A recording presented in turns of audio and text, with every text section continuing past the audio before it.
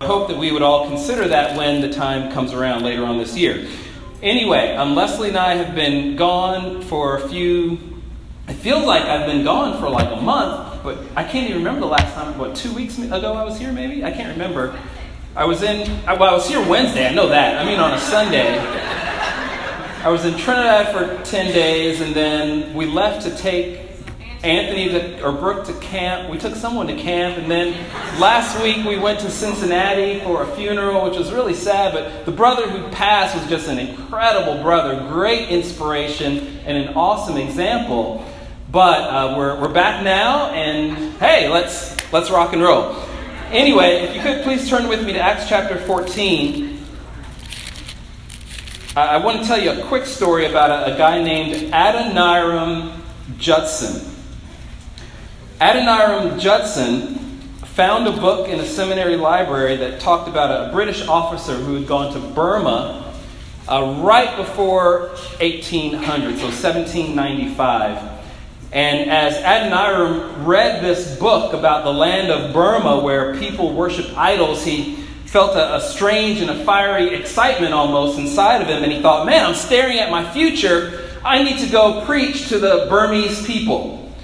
And so on February 18th, 1812, shortly after he had been married for only 2 weeks, Adoniram and his new wife Anne, they sail away from their friends and their family in America. They take 4 of their friends with them, and they became known as the first American missionaries. This is the early 1800s.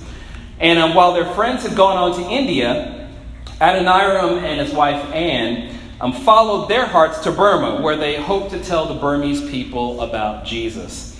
So after they arrived in Burma, Anne and Adoniram, they learned the language of the Burmese people. It took Adoniram years to do it, but he eventually translated the entire Old and New Testaments into the Burmese language. First time it had ever been done. And even though they told the Burmese people over and over and over about Jesus, it took 6 years before they saw their first convert to Jesus. And so Adoniram and Anne went through many hard times during the next 40 years that they spent in Burma. The poor food, the unbearable heat, the widespread diseases were common, and it made life difficult for them. 2 of their children died in the climate there, and both Anne and Adoniram were imprisoned and tortured during the war with Britain. But when Adoniram finally died in 1850, there were 7,000 baptized believers, 63 different congregations, and 163 missionaries in Burma because of their work. And to this day, over 150 years later, the Burmese translation of the Bible that he translated is still in use in Burma today. So why do I say that story? One, to say that the mission field is hard. It's not easy. But being a Christian and remaining true to our faith is hard and not easy. But if we persevere and remain true to the faith, there will be great rewards in the end. We've been looking at Paul and Barnabas' first missionary journey, and it began with them being sent out from Antioch by the Holy Spirit himself. They took Barnabas' cousin, John Mark, with them, and they sailed to Barnabas' home country, which is Cyprus. You can see that's the blue line beginning in Antioch, heading on down to Cyprus. They preached throughout that island, and as they preached to the proconsul of the island, they faced opposition from Elymas, a Jewish sorcerer who was also known as Bar-Jesus. He was blinded for a time for trying to pull the proconsul from the faith. And from there, they journeyed to Pisidian Antioch. And last week, Matt explained how Paul preached a sermon from there, from the Old Testament, to persuade those that were in the Jewish synagogue at the time. But because of the large crowd that wanted to hear Paul and Barnabas, the Jews grew jealous of Paul and Barnabas. They stirred up persecution for them, and eventually they threw them out of the city. And then as Ricky preached 2 weeks ago, we do begin to see a pattern as Paul and Barnabas go to these different locations and preach the gospel. 1, opportunities are presented. 2, the gospel is preached and opposed. 3, the Holy Spirit empowers. And then lastly, there's always victory or success in the end. And so this afternoon, we're going to look at the rest of that first missionary journey as they travel through Iconium, Lystra, and a city called Derbe. And then they double back to strengthen the disciples that they had made. And so as they retrace their steps, they encourage the new disciples and new brothers and sisters to remain true to the faith. And they remind them that we must go through many hardships in order to enter the kingdom of God. But God is faithful, and as we commit ourselves to Him and place our trust in Him, He will protect us. Amen? So the title of the lesson this morning is Many Hardships to Enter. Many hardships to enter. Please pray with me, and as we do, we're going to pray for Georgia O's mother. She's in critical care after a fall that broke her ankle. Her mother's name is Betty, and she's 93. So Georgia asked that we please pray for her. Let's do that at this time. God in heaven, you are an awesome God. You are full of love, full of mercy, and full of power. None of us can match you. None of us can stand next to you, Father. You are holy and awesome in all that you do. We know that your gospel, you want the gospel to ring out and to be preached to every single corner of this planet, for every single person to hear about the grace and the love that's been extended through your Son, Jesus Christ. And Father, we ask that you would give us strength through your Holy Spirit to preach and to teach and to share that gospel of your Son, Jesus. Let us be inspired by the examples that we know of people that have gone before us, including the apostles, Paul and Barnabas, as we read about them this morning. And Father, we also want to lift up Georgia's mother, Betty Shilk, who is in critical care. Father, we just pray that you would restore her ankle to health. We pray that you would restore her to health. We pray that you would guide the doctors, their hands, their minds, the wisdom that they have with any medication that might be being prescribed, or any kind of prescriptive care that Betty needs at this point in her life. And also let her know that there are people who are praying for her, that she has a daughter at least that loves her and is also praying for her. And help her to find comfort in that. Father, we thank you for this time to look into your word. We do pray in Jesus' name. Amen. Amen. Acts chapter 14. We're going to look at the whole chapter this morning, but we're just going to go through section by section. So beginning in verse 1, the Bible says, At Iconium, Paul and Barnabas went as usual into the Jewish synagogue. There they spoke so effectively that a great number of Jews and Greeks believed. But the Jews who refused to believe stirred up the other Gentiles and poisoned their minds against the brothers. So Paul and Barnabas spent considerable time there, speaking boldly for the Lord, who confirmed the message of his grace by enabling them to perform signs and wonders. The people of the city were divided. Some sided with the Jews, others with the apostles. There was a plot afoot among both Jews and Gentiles, together with their leaders, to mistreat them and stone them. But they found out about it and fled to the Lycaonian cities of Lystra and Derbe and to the surrounding country, where they continued to preach the gospel. So this morning we're going to try to see what we can learn from these last locations that Luke writes about. Lycaonia, the Lycaonian cities of Lystra, Derbe, and then obviously here in Iconium as well. He only devotes one sentence actually to Derbe in verse 21, so we won't say much about Derbe, but we are going to close out with some thoughts from the strengthening visits that they made to the newly planted churches. So point number 1 this morning is simply division in Iconium. Division in Iconium. Iconium, like Pisidian Antioch, was a leading city of the area during that time. There were Jews there because Paul and Barnabas made a beeline for the synagogue when they first got there, and that was typically their pattern. And so initially, there was a great reception amongst the Jews and the God-fearing Gentiles of the message, because the Bible says that a great number of Jews and Greeks believed. But as the pattern goes, there was opposition from the Jews who refused to believe. And the resistance wasn't so bad because Paul and Barnabas stay on for a considerable time and they preach the word of God boldly. And they preached this message of grace, which the Jews needed to hear, that we all need to hear, right? A message of grace. a grace that's a message that a punishment that we deserve, but it's been removed from us, and an undeserved righteousness that's been given to us through Jesus Christ.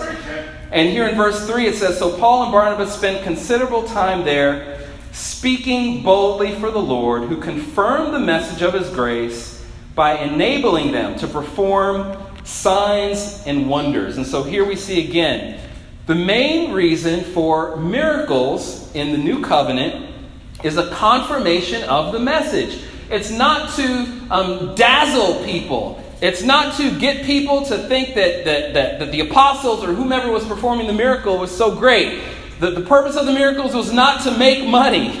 It was during a time and a place where there was very little to verify the spoken word. And so God did miracles to show that the word spoken by the apostles was true.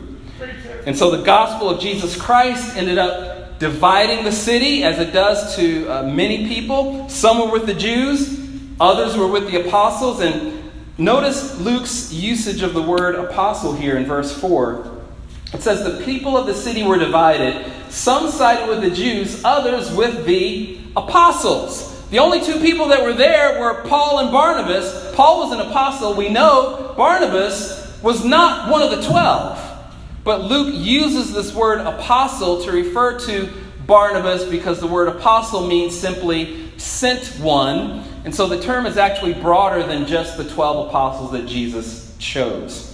But division is a feature of the gospel. In one sense, it unifies man with God, right? But at the same time, the gospel can divide man from man. If one man is on the side of Jesus and another is not on the side of Jesus. Matthew 10:34, Jesus says, "Do not suppose that I've come to bring peace to the earth. I did not come to bring peace, but a sword. For I have come to turn a man against his father, a daughter against her mother, a daughter-in-law against her mother-in-law. A man's enemies will be the members of his own household." Wow. Through the gospel, Jesus calls people to decisions. We will either be for the gospel or we will be against the gospel. Neutrality is not possible. There is no middle ground where you're talking about Jesus Christ and the message of Jesus Christ. And obviously us here, the majority of us are part of the church, and we have decided to stand for Jesus and the gospel. Amen? We've made our decision. But do we bring the gospel in a way that results in division?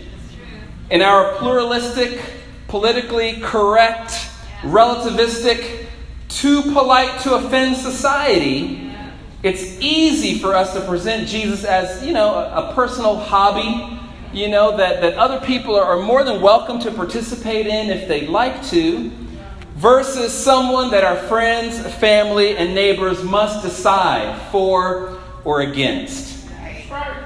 We cannot give in to the spirit of our culture. We've got to love people deeply enough to push the envelope with them. And I'm not saying that we've got to push the envelope until someone gets mad. That's not the goal. Like, I don't wake up in the morning and say, I just can't wait to make somebody mad today. That's not the goal. That's not the point. But we do have to push the envelope until the truth is clear. And that many times will end up making people mad, unfortunately. And so if you're a guest this afternoon, where do you stand? You are either for Jesus this afternoon or you are against Jesus this afternoon. Apathy, indifference, half-heartedness, I'll get to it later attitudes are opposition to Jesus. Because you may be thinking, well, I don't go at home and I'm not having seances and lighting candles to crazy idols and worshiping Satan, so therefore I'm not in opposition to Jesus.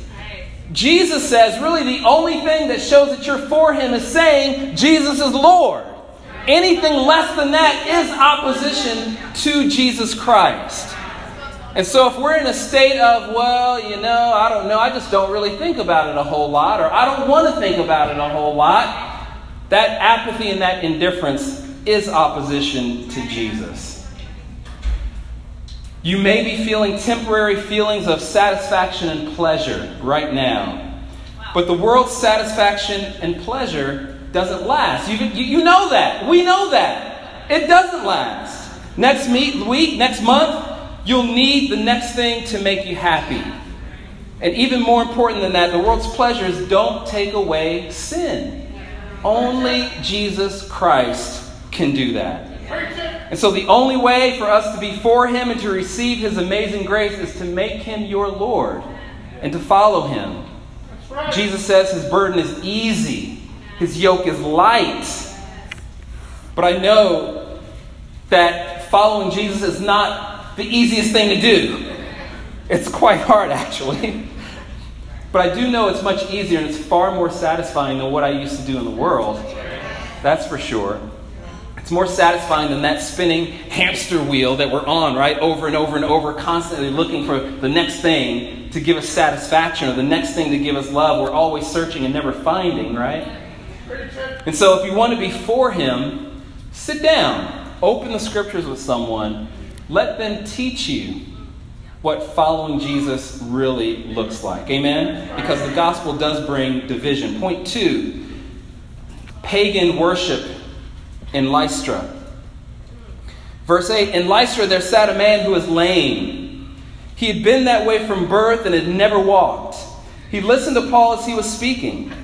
Paul looked directly at him, saw that he had faith to be healed, and called out, "Stand up on your feet!" At that, the man jumped up and began to walk. When the crowd saw what Paul had done, they shouted in the Lycaonian language, "The gods have come down to us in human form!" Barnabas they called Zeus, and Paul they called Hermes, because he was the chief speaker. The priest of Zeus, whose temple was just outside the city, brought bulls and wreaths to the city gates, because he and the crowd wanted to offer sacrifices to them.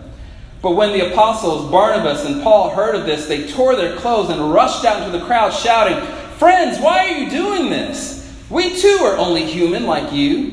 We are bringing the good news, telling you to turn from these worthless things to the living God, who made the heavens and the earth and the sea and everything in them. In the past, He let all nations go their way, yet He has not left Himself without testimony. He has shown kindness by giving you rain from heaven and crops in their seasons. He provides you with plenty of food and fills your hearts with joy." Amen. Even with these words, they had difficulty keeping the crowd from sacrificing to them. Then some Jews came from Antioch and Iconium and won the crowd over. They stoned Paul and dragged him outside the city, thinking he was dead. But after the disciples had gathered around him, he got up and went back into the city. The next day, he and Barnabas left for Derbe. Wow. Wow. And so because of this conflict in Iconium, Paul and Barnabas learn about a plan to have them stoned. They leave, they go to this neighboring region of Lycaonia is the name of the region, and to two cities that were in that region, Lystra and Derbe. And we notice immediately that this must have been Gentile-dominated territory, because Paul and Barnabas don't make their typical beeline to the Jewish synagogue, right? There must have been some Jews in this city, though, because we know that this is where Timothy was from, Lystra. And we know that his mother and his grandmother were Jews there who had gotten converted. You can read about that in 2 Timothy. So they were probably all early converts here, but no synagogue means that there probably were not 10 Jewish men. You needed 10 Jewish men in order to form a synagogue. So there were Jews there, just not 10 Jewish men who had formed a synagogue. And so as Paul and Barnabas come into Lystra, they don't go to the synagogue. Instead, it sounds like Paul is doing some kind of open-air street preaching or something, because this lame man, in verse 9, it says, he listened to Paul as he was speaking. And so Paul was out there preaching, and like Peter and like Jesus, Paul heals this lame man. He jumps up onto his feet for the first time in his life, and he begins to walk. In this pagan town, they worship these mythological Greek gods, and they believe that Paul and Barnabas are two of these Greek gods, Zeus and Hermes, who had come down in human form. There's a really long Latin poem by this Roman poet named Ovid It's titled Metamorphoses, and it describes the history of the world, and it ends with Julius Caesar being crowned as the deity of the Roman Empire. But in this poem, there's a legend that Zeus and Hermes had visited the towns and villages of Laconia in human form. But they did not receive any hospitality. So they go from house to house. They're knocking on people's doors saying, hey, let us in, feed us. Nobody lets them in except for this elderly, poor couple who eventually let them into their home and they fed them. Once they're there, the gods reveal who they are. Hey, we're really Zeus and Hermes. The people are like, oh, I can't believe that Zeus and Hermes are here. And they say basically, you're okay, you're safe because you let us in, but we're going to destroy the rest of the town. And so the legend or the myth goes. The people of Laconia would have been familiar with this myth, familiar with this legend. And so as Paul and Barnabas come to perform this amazing miracle, they said, we are not going to let Zeus and Hermes go unworshipped this time. We're going to be sure that we welcome these guys in and we treat them the way that they're supposed to be treated. And so that's kind of the background, the genesis or their motivation for why they did what they did. And so in Greek mythology, Zeus is the king of the gods. And Hermes, amongst other things, if you study Greek mythology, you'll find that all of these gods have all these different traits and characteristics, and different people say different things about them. It's really confusing. But anyway, Hermes, amongst other things, is a messenger of sorts. He's a communicator. And so Zeus was normally shown as a gray-haired, kind of an older man. Hermes was normally shown as a younger one who spoke these messages. And so they equated Paul with Hermes because Paul was the chief speaker. Zeus with Barnabas because he didn't speak as much. And Barnabas, more than likely, was a little bit older than Paul. And maybe he had some gray. And so that's why they put Zeus and Hermes with Paul and Barnabas in the way that they did. Anyway, once again, Luke is proven incredibly accurate in his recording of history because there's two ancient inscriptions that were discovered in the early 1900s in modern-day Lystra that testify to the worship of Zeus and Hermes in that city. One of the inscriptions refers to the priests of Zeus, and the other inscription mentions Hermes, most great, and Zeus, the sun god. This is in Lystra. So, anyway, the Lyconians try to offer sacrifices to Paul and Barnabas, but Paul and Barnabas are humble men. They don't accept the sacrifices of these people, and they reject it. And when Paul starts to speak to the crowd, notice in his speech, if that's what you want to call it, beginning in verse 15, where he says, "Friends, why are you doing this?" Notice that there's no kind of recounting of Jewish history, right? Notice that there's no Old Testament references like he did in Pisidian Antioch, right? In Acts chapter 13, there's this long thing that Paul goes through about Abraham and God did this and he raised up Jesus and David, and he begins to quote from the Psalms, and because he's teaching and preaching to a Jewish audience. Here in Lyconia, they were just straight out pagan, Gentile, like, who is God? We don't know. Just give us some Greek gods. Anything, right? And so Paul, he doesn't appeal to them from the basis of the scripture and Jewish tradition and Old Testament history. That meant nothing to them. Instead, Paul appeals on the basis of nature. First, he makes it clear that he and Barnabas are nothing special, only humans like them.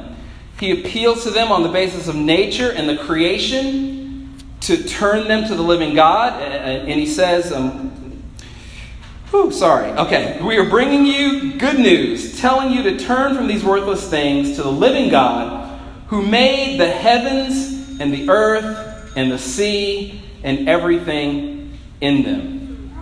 He talks about the testimony of God, or how God has revealed himself through the creation. Read that. I'm sorry, I'm losing my place here. Sorry.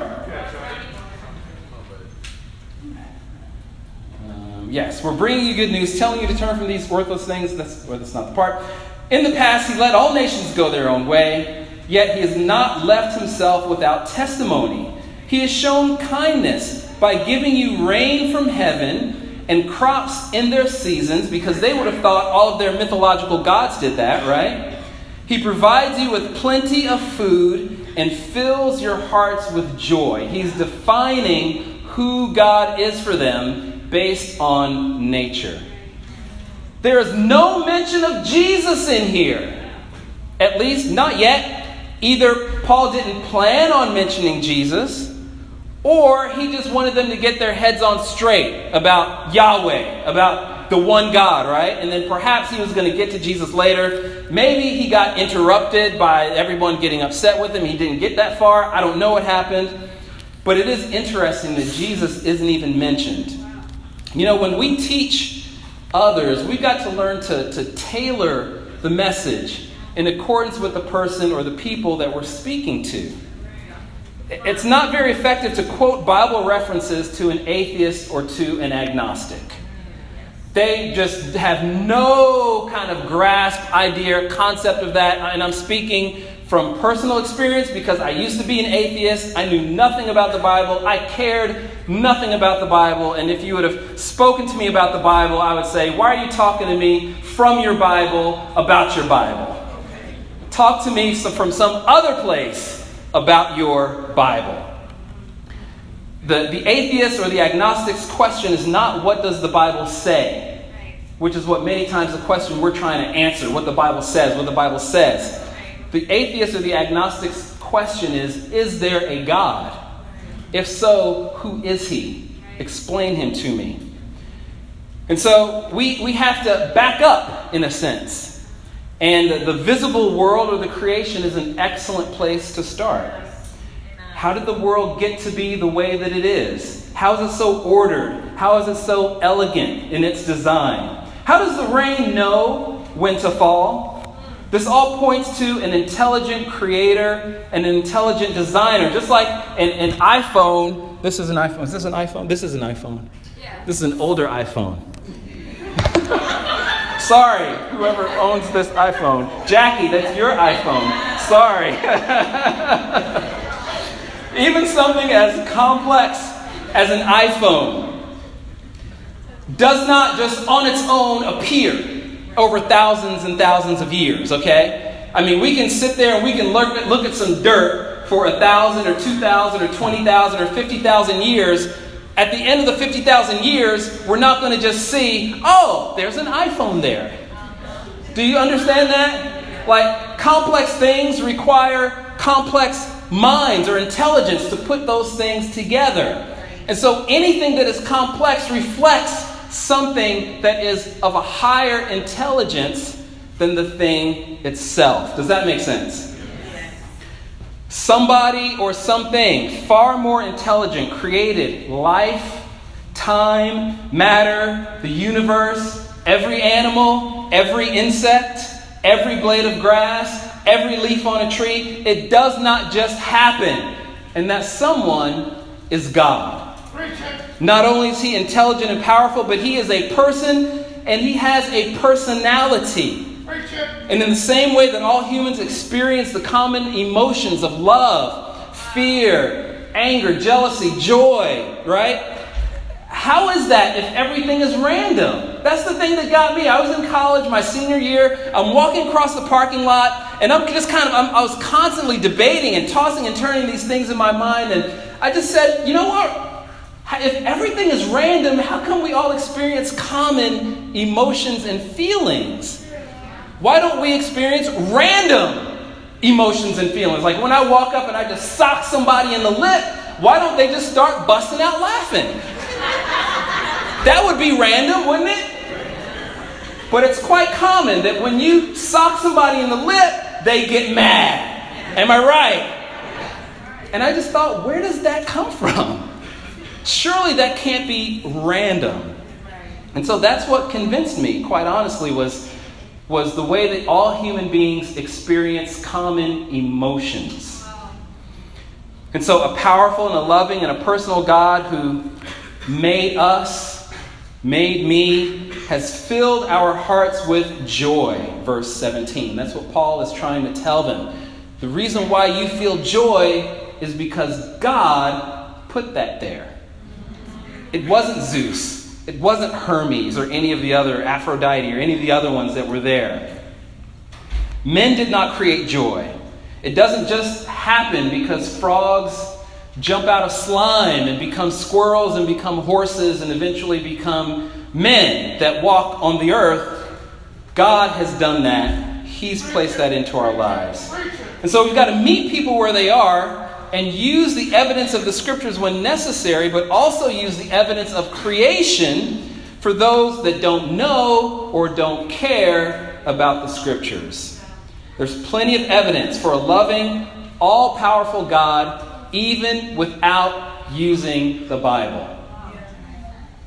And so once someone gets the Lord correct, right? What does Hebrews 11:6 say? That without faith it's impossible to please God, right?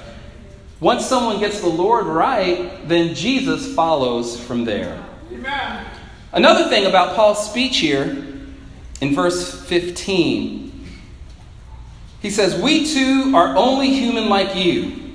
We are bringing you good news, telling you to turn from these worthless things to the living God. Now, he's got a whole village of people that are coming like with whatever sacrifices they had, wreaths that they were going to put around their necks, and hey, here's like my best bull, and we're like trying to bow down to you and pray to you, and they're like, whoa, hold up, stop, guys. And he says, all this stuff is worthless. Worthless? I've been doing this my whole life. You don't know where you at, Paul. How are you going to call what I'm doing worthless? But he did. Paul was very clear, and sometimes you have to go beyond just telling people what you believe is right, and you have to go to the next level and tell people they're wrong. And what they believe isn't true. Now, I know that isn't very politically correct. Who made me the judge of truth and falsehood? And what's true for you might not be true for me. So who can say, right? I told the story before about doing a funeral for a brother in Trinidad who had been converted from Hinduism to, obviously, Christianity. The funeral was all Hindus and a few brothers and sisters that were from the church as well. And I prayed beforehand about what I should say and how far I should go, because I knew that I was going to be preaching to a 95% Hindu audience, and I wanted to represent Jesus. And I knew that Steve loved his family, and Steve that's the name of the brother, that he had reached out to his family as well. And I knew that most of them believed that Jesus was a God among the literally thousands of gods that are in the Hindu religion. I could have just preached Jesus and let him stand on his own and let people make a decision. But this verse, where Paul calls what they were doing worthless things, this verse helped me to see that sometimes we not only have to lift up Jesus, but we also have to disqualify false gods as well. And so this verse emboldened me, and I preached by name that Ram, that Krishna, that Vishnu were not gods. I preached that Hanuman and Lakshmi were not gods. And I was severely criticized. My life was threatened while we were there. That day by someone who had a gun in the crowd. But I believed that I had to make a clear distinction that Jesus is not just a way amongst ways, but that he was the only way, and therefore all other ways were disqualified and worthless. Just like Paul said. And so we have to take more and more stands like this in our relativistic culture in order to advance the gospel. We're not going to be able to advance the gospel only talking about Jesus and how great he is. And again, I'm not saying that the goal is to go out and make somebody angry. I'm just saying that when the time and the place presents itself, we can't hold back. And we've got to gently, lovingly, firmly and clearly explain that whatever that other teaching is, that other road that's supposed to get to the top of the mountain, and when we get there, we're all going to realize, hey, we all actually believed in the same thing. No. We're going to have to say, listen, you know what? There's only one way up this mountain, and that's through Jesus Christ. Are you with me? But as clear as Paul made it, his words still barely kept the crowds from sacrificing to them anyway.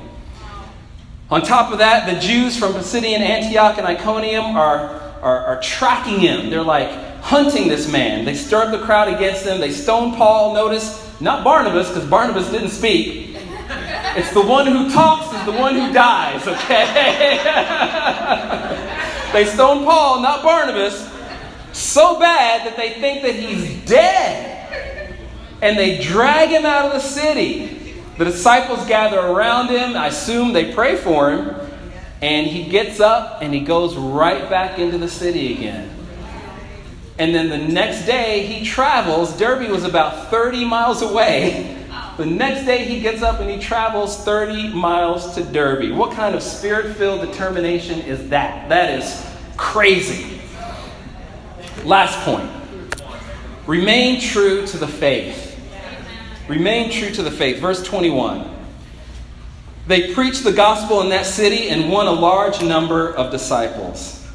Then they returned to Lystra, Iconium, and Antioch, strengthening the disciples and encouraging them to remain true to the faith.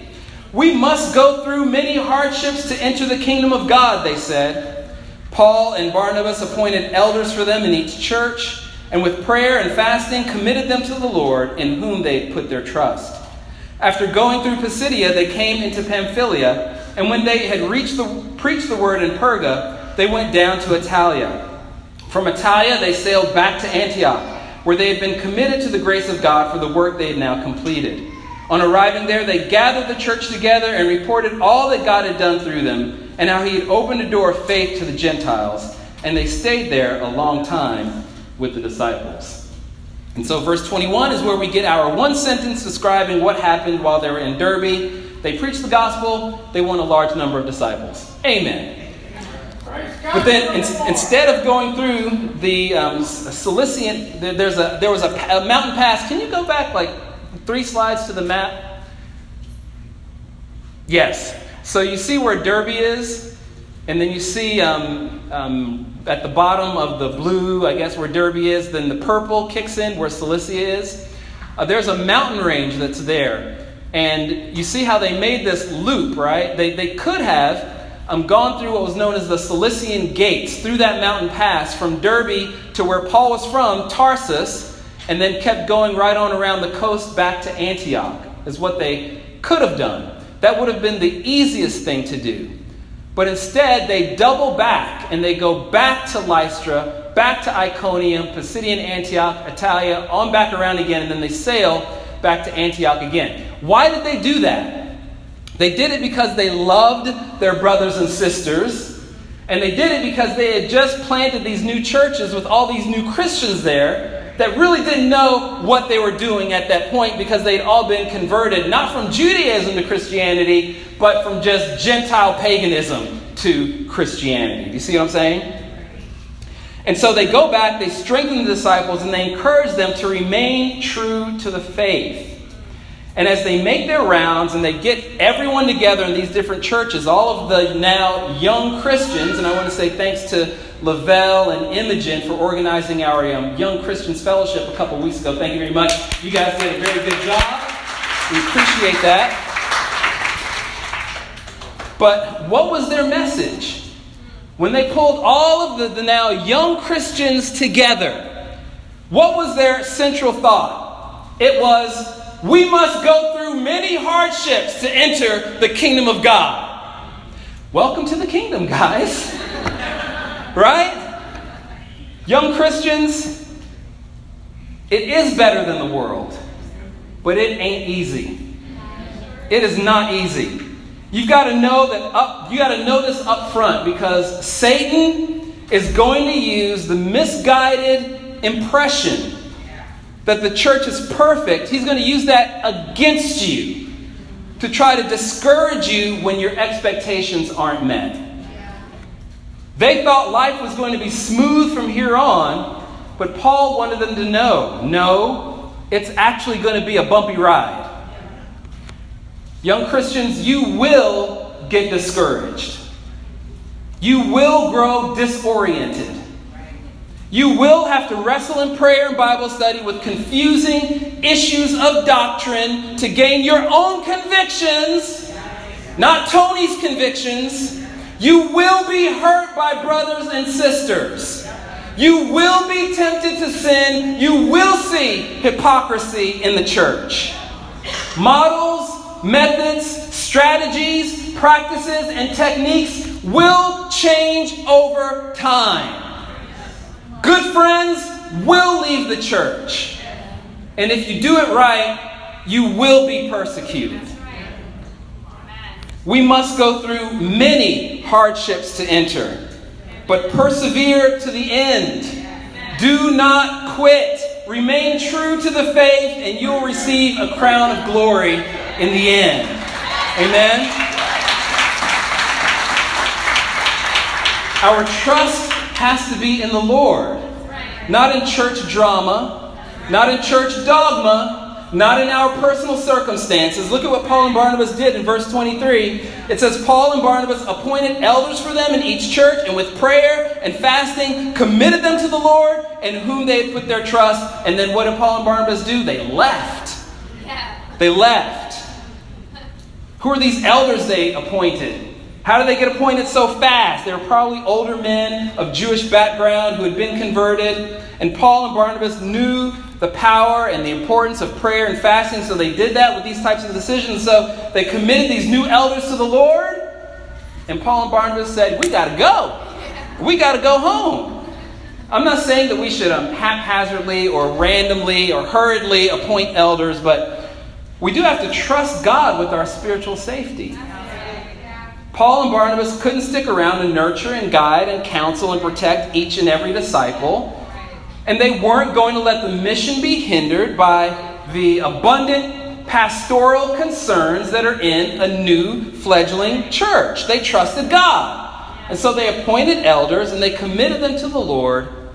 And they made their way back to Syrian Antioch, where they had come from. And so, despite the many hardships they faced while they were out, they gathered the church. Now, when they were back in Syrian Antioch, they gathered the church together and they reported all that God had done.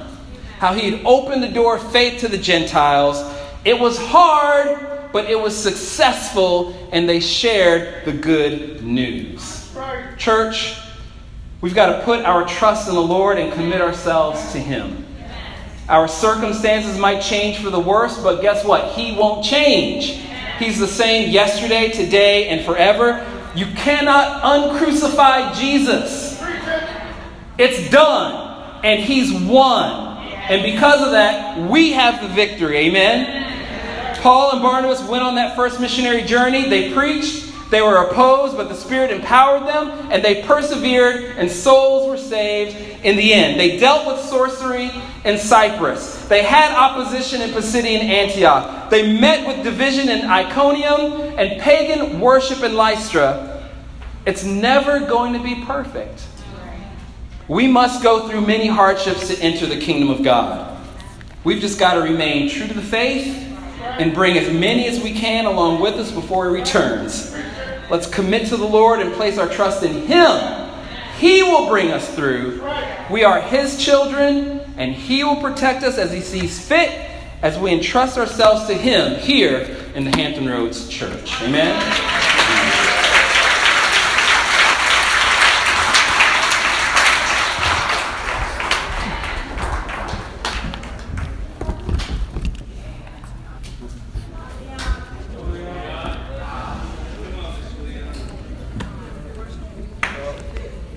First of all, I like everybody just